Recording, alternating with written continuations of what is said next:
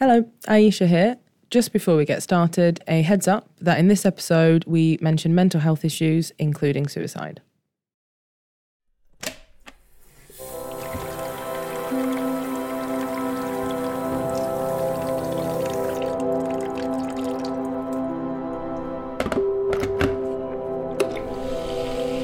Stick the kettle on. It's time to talk. I don't mean you and me, lovely listener. Obviously, we talk all the time. We're good mates. I'm not breaking up with you. I mean all of us.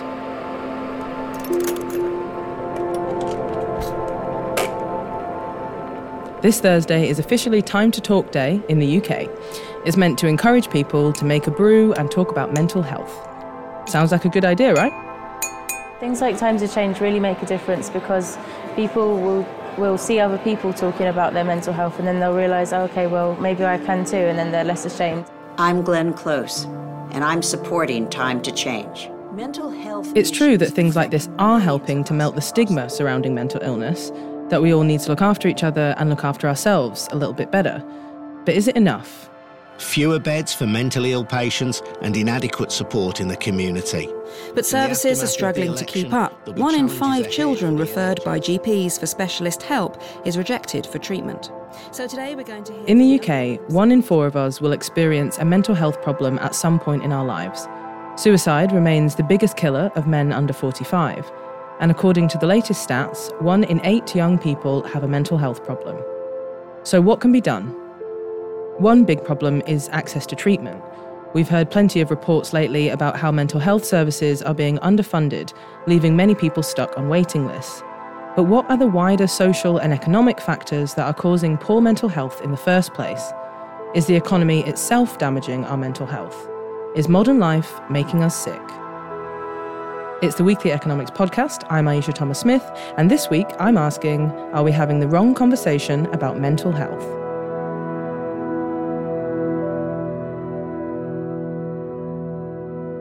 I'm really pleased to be joined by 3 people who have different areas of expertise when it comes to mental health and the economy, from personal experience through to academic research. First up is Becky Winson, who is an organiser here at the New Economics Foundation and committed trade unionist. Becky, welcome to your first Weekly Econ Pod. Pleased to be here. Thanks for having me. I'm really excited about this. I decided to go with trade unionist instead of trade unionette, as we had discussed. Yeah, I'm disappointed about that, to be honest. I'm sorry. I regret everything.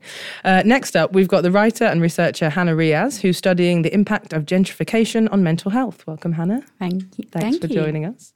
And finally, we've got long-time NEF Brainbox on wellbeing, Annie Quick, also a returning pod guest. Very nice to be back. Am I right in saying that you've been helping the ONS measure wellbeing inequality?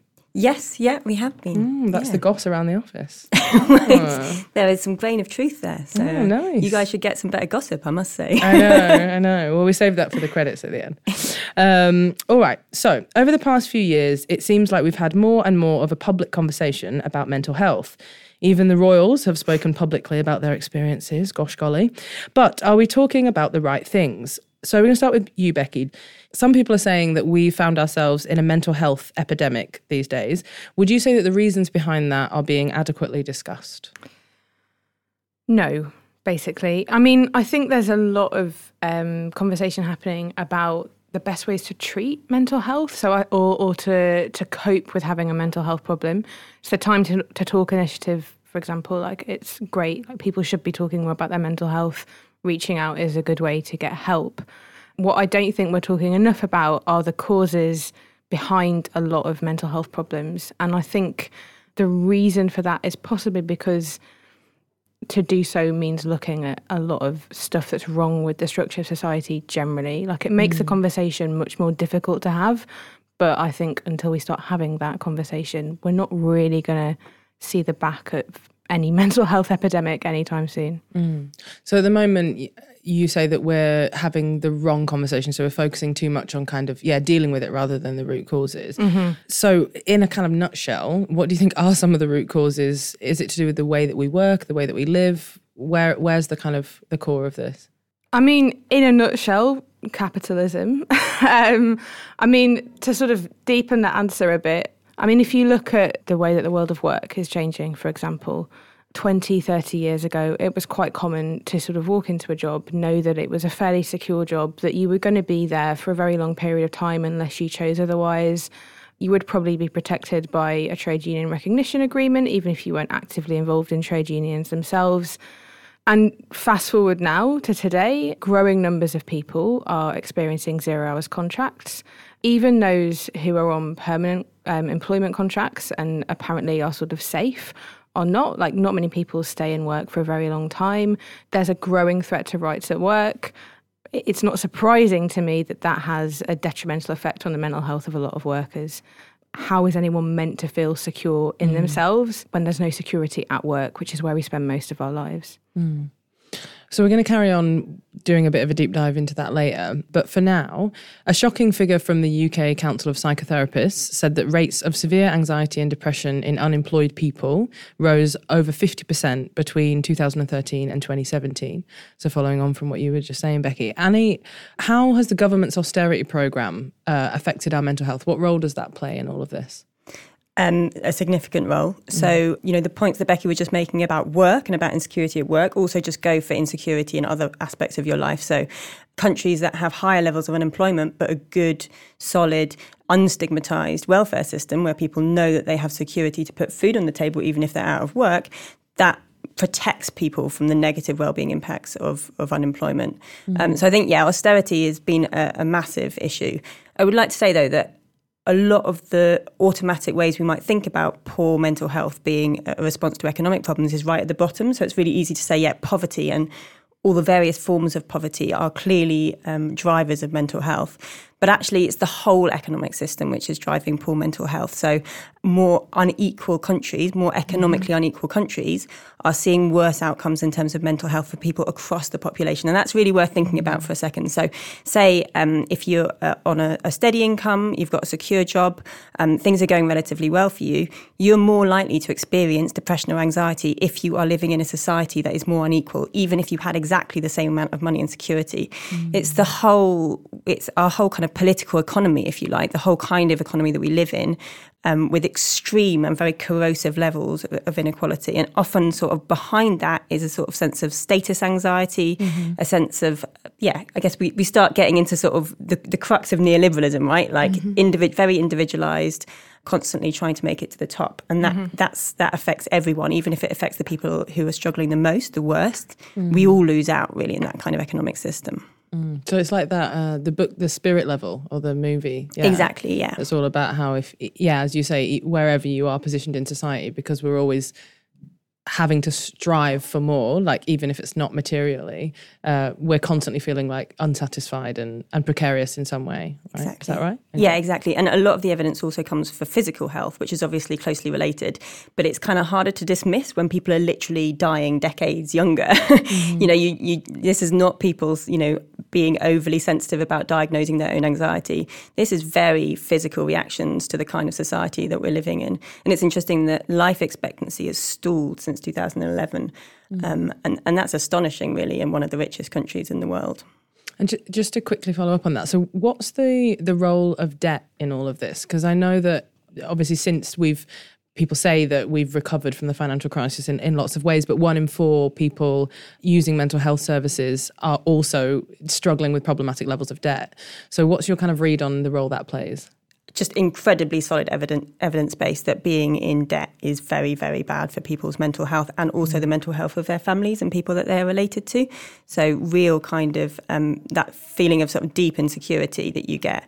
And there's also some interesting research about different kinds of debt. So it's not surprising that being in debt, like a mortgage debt, is less damaging to your mental health than being in sort of short-term loans. But that's, I think, one of the major well-being trade-offs in terms of our reaction to the financial crisis is that we traded off in some ways unemployment, which, that's bad for people's mental health and well-being, but we did it in a lot of ways by making work much poorer quality, more insecure, which is awful for well-being, and also driving personal debt, which is also awful for well-being. All right. So, Hannah, you wrote a short story in an anthology of work called The Colour of Madness. I'm saying that like you don't know it. You do. For everyone else, Hannah wrote a short story in an anthology of work called The Colour of Madness about how BAME people interact with the mental health system. Could you tell us a little bit more about that? So I guess I'll talk a bit about my story. I think I'd inadvertently started writing about mental health, in particular about South Asian women, because they typically tend to be quite invisible population, but also mental health remains quite stigmatized within the community. So I ended up writing about a character who was a doctor herself, and then it's kind of an exploration of whether she does or doesn't try to commit suicide, and other people kind of, I guess, commenting on that as well. And the whole anthology, I guess, is also a reflection on that. It's conversations from different angles, from different parts of the BAME community. It's hard to say, isn't it? And I guess it's an attempt to give voice to people who are commonly left out of the conversation. But I think also importantly, when we talk about mental health and we talk about the epidemic, when we look at the prevalence, even of common mental disorders, not all communities are affected equally. And obviously, again, it's a huge question, but what would you say are some of the drivers of those kind of differentiations in impact?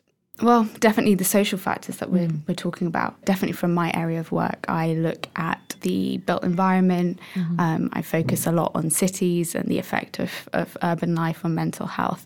And we really see that. We see poverty, the changing nature of work. We look at pollution, look at crime, the fear of crime, housing quality, availability. All those things have effect on mental health. We're going to circle back a little bit later to the point you made about the built environment and talk about gentrification, which I think is one of your specialist areas. But for now, so sticking with the economy for a second, traditionally we measure economic success in terms of GDP, which, as we know, is deeply imperfect.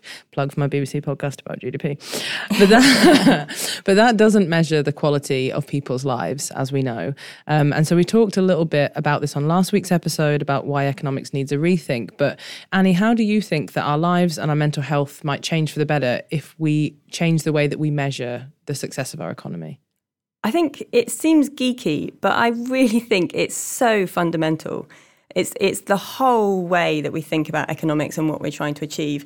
And it's actually incredibly deeply embedded in the way that economists think, but also in the way civil servants think and the way policymakers think. I spent a bit of time in government working as a civil servant, and of course, departments have other indicators that they look at. Like, it's stupid to say, people only care about GDP. Of course, they care about other stuff. You know, the energy people are looking at energy prices. The health people are looking at health outcomes. But the point is, when it comes down to the crunch, if there's a trade-off between economic growth and another outcome, economic growth constantly trumps it. Right. And that's the real danger. So, for example, I was working on health inequalities and well-being, but we were in a departmental bit of the Department of Health. And actually, as soon as anything got really serious to do with the sort of the economics of how we did things, everything was just trumped by the Treasury. So it was like, yeah, fine, you health people, you can do your healthcare. But as soon as we were like, actually, we need to improve the economy and change the way that economics is done, the Treasury were like, well, you can do whatever you like, but as long as you don't challenge economic growth.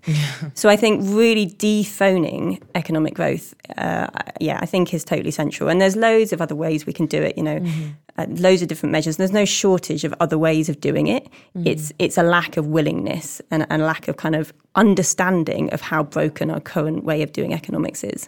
I mean, I think that's interesting because I guess some people would say it isn't necessarily broken. It's very much serving the purpose it was designed to, right? So things like debt and things like precarity are not accidents of the economic system as we know. They're things that hold it up and make it function.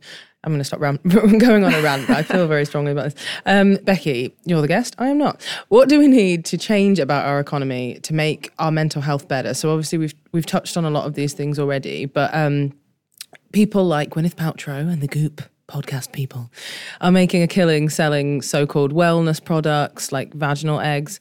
That is one. She was sued for it. So yeah, the wellness industry, is that the solution to all of our problems? No. What? My vaginal eggs! I mean, definitely vaginal eggs is a form of treatment for... No, just no. I mean, I think... Sorry, what was the question again? I'm so distracted by, the memory of Gwyneth Paltrow's vaginal eggs that completely Aren't we all, every day?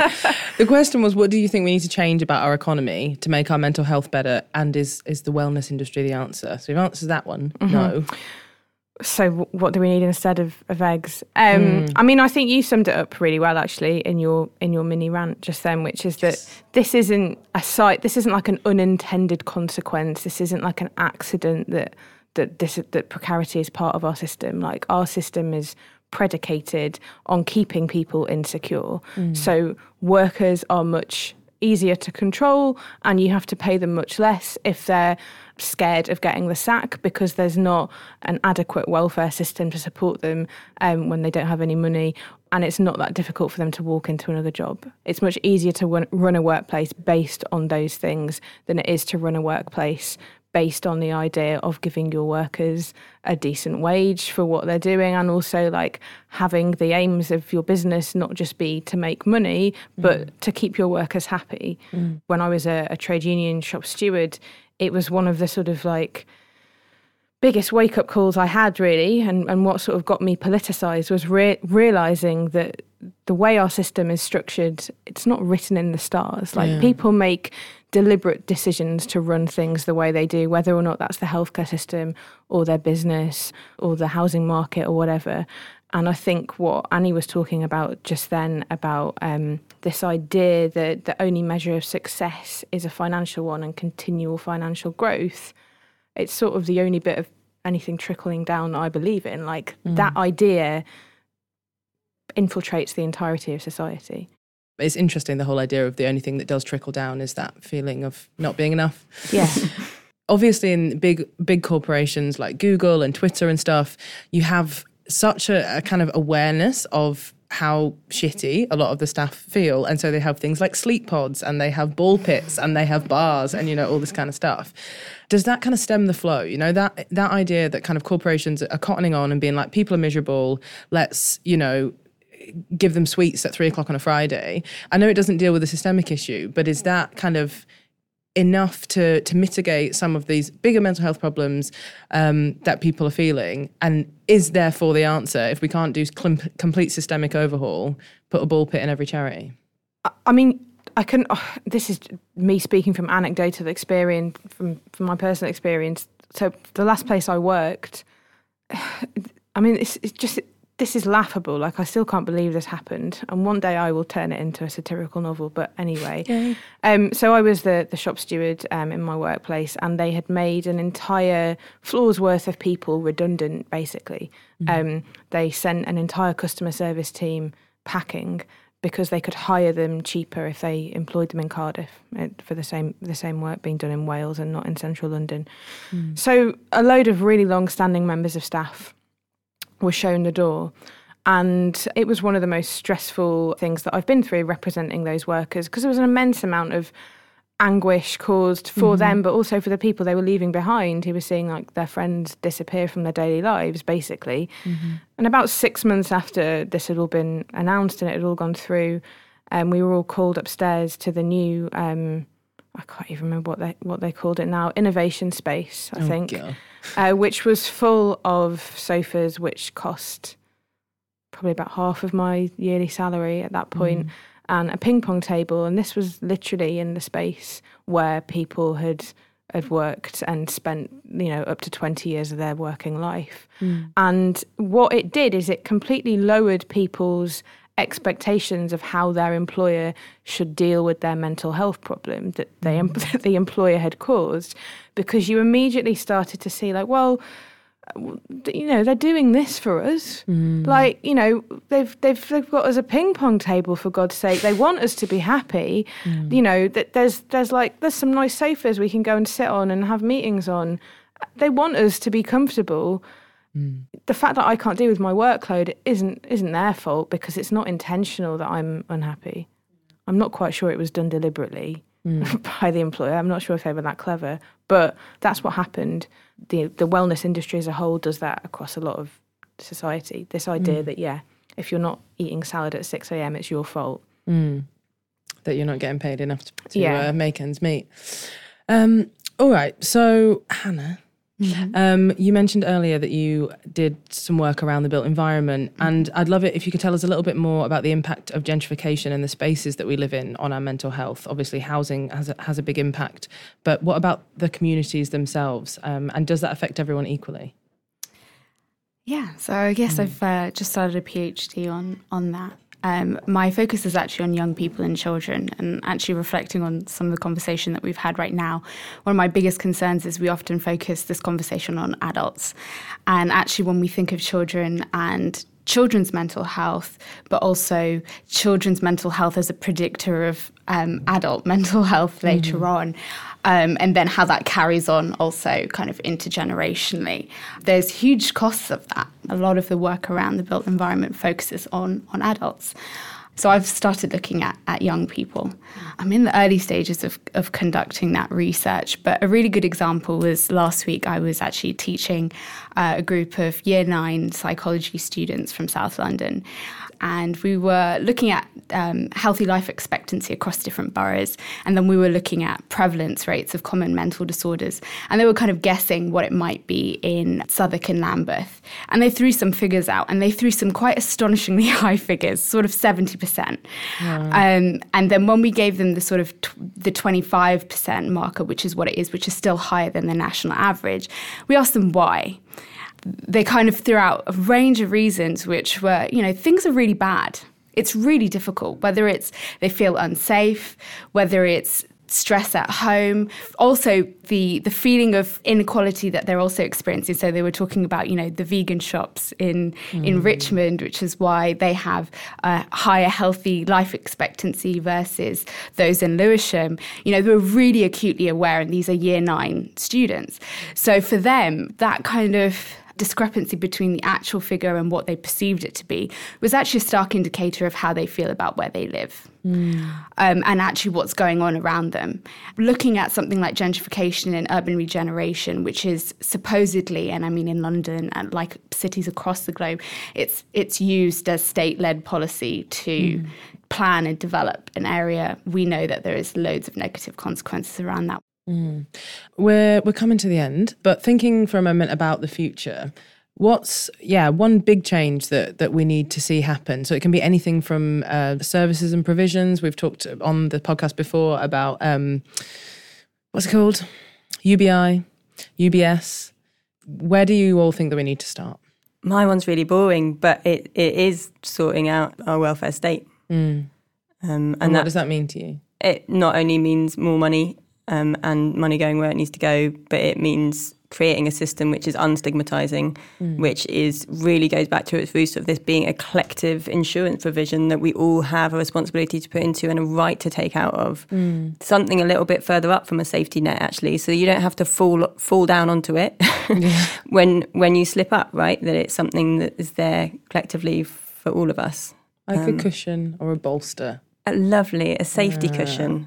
Yeah. I have one question on that, which is obviously we've talked a lot about like the issues being kind of deeply psychological in society around the way that we think about ourselves as workers and the economy generally and stuff. Do you think that there would be enough within the current state of affairs, enough public support for something like a welfare system that looked like that, bearing in mind that people are consistently internalising this kind of human capital way of approaching things? I think so, yeah. And I think actually quite a lot has changed since 2008 in terms of people's attitudes. And there's a real understanding that like people fall on hard times, not as some weird thing that happens occasionally and it's their fault, but it's just like a normal part of everyday economic living in the modern UK. And I think there's more and more understanding of that. So I'm full of hope for that. Okay. Becky, take us home. What are we going to do? I think, so I've written a lot about my personal experiences of mental health, and when I started doing that and writing about it and talking about it, it seemed quite obvious to me that inequality and poverty and like the entire mess that is our benefit system was like, surely people will acknowledge that can be a cause of mental health. And actually, when I started doing research, there is evidence there. There's a lot of evidence, but it is not talked about. And so I would say that time to talk, basically, what we need to be talking about is the link between mental health problems and medical conditions stemming from them, and the background that some people are coming from and the way the system treats them and the way the system treats all of us. I think once we start unpicking that, you start to see a lot more reasoning that helps you sort of build up a impetus for the things we need to change, like the welfare system and the world of work and things like that. I think, I mean, for what my 2 pence is worth, I feel like in this conversation, it's the start of many conversations that I don't hear being had that often, explicitly linking capitalism and the economic system that we're in with mental health. Yeah, we have so much data, especially in this country, that goes back to the 1940s that traces all sorts of health outcomes to social class and socioeconomic status. That gives you a predictor of, whether it's your parents' social class and whether you get cardiovascular disease at the age of 40. And it's the same with mental health outcomes. And it is well known in health circles. Yeah, but outside of that. But it's the fact that the people who are working on health don't have the power to make the big economic changes. It's like the people with the knowledge are in the wrong sector. And the economists are just learning about productivity and inflation. So the data is there. It is time to talk just about something else. Okay. All right. Thanks all of you for joining me. Thank you, Becky Winson. If people want to hear more about the work that you're doing, where can they go? I'm not You got a sure. blog? You just said you had a blog. I mean, I do have a wanna read blog. it. Where is it? I mean, it's not been updated for a very long time. I wrote an essay people might be interested in reading in a book called Know Your Place, which is by Dead Ink Books. It's the paperback edition that's just come out. So if you Google Dead Ink Books, you will probably be able to order it. It's also in a lot of Waterstones, and there's loads of really good essays in there as well. It's really worth reading. Are you on Twitter? I am on Twitter, Rebecca Winson, not Becky. I've got my posh name on Twitter. You got Rebecca Winson, did you? Yeah. Oh, that's good. Well done. Early on, an early adopter. All right. Hannah Riaz, thank you for joining me. Same question. Where can people hear more from you? Twitter. Yeah, at Hannah Riaz. But also, I really encourage everyone to get a copy of The Colour of Madness. It's amazing. It's really heartfelt, really personal, but also really insightful. Yeah. Wonderful. And Annie Quick, how can we keep up with you? So quick. Hey. I haven't done a pun this episode. I haven't heard a quick pun for at least a day, so that was exciting. I also managed to get Annie Quick on Twitter. So Really? Just at Annie Quick. And other than that, the New Economics Foundation website, where I haven't been writing so much recently, but there's loads of stuff with me banging on about wellbeing and inequality in years past. Thanks, Annie. Okay, that is it for this week, lovely listener. If you or someone that you know has been affected by the issues that we've been talking about, we've put some links to organisations that might be able to help in the description for this episode. If you've had a good time with us, please tell someone about it. And if you want to get in touch, we're at Weekly Econ Pod on Twitter. A lot of people have been tweeting us recently and we are loving it, so please keep it up. The Weekly Economics Podcast is produced by James Shield with help from Sophie Jenkinson and Fergal O'Dwyer this week, and we were brought to you by the New Economics Foundation. I'm Aisha Thomas-Smith. See you next week.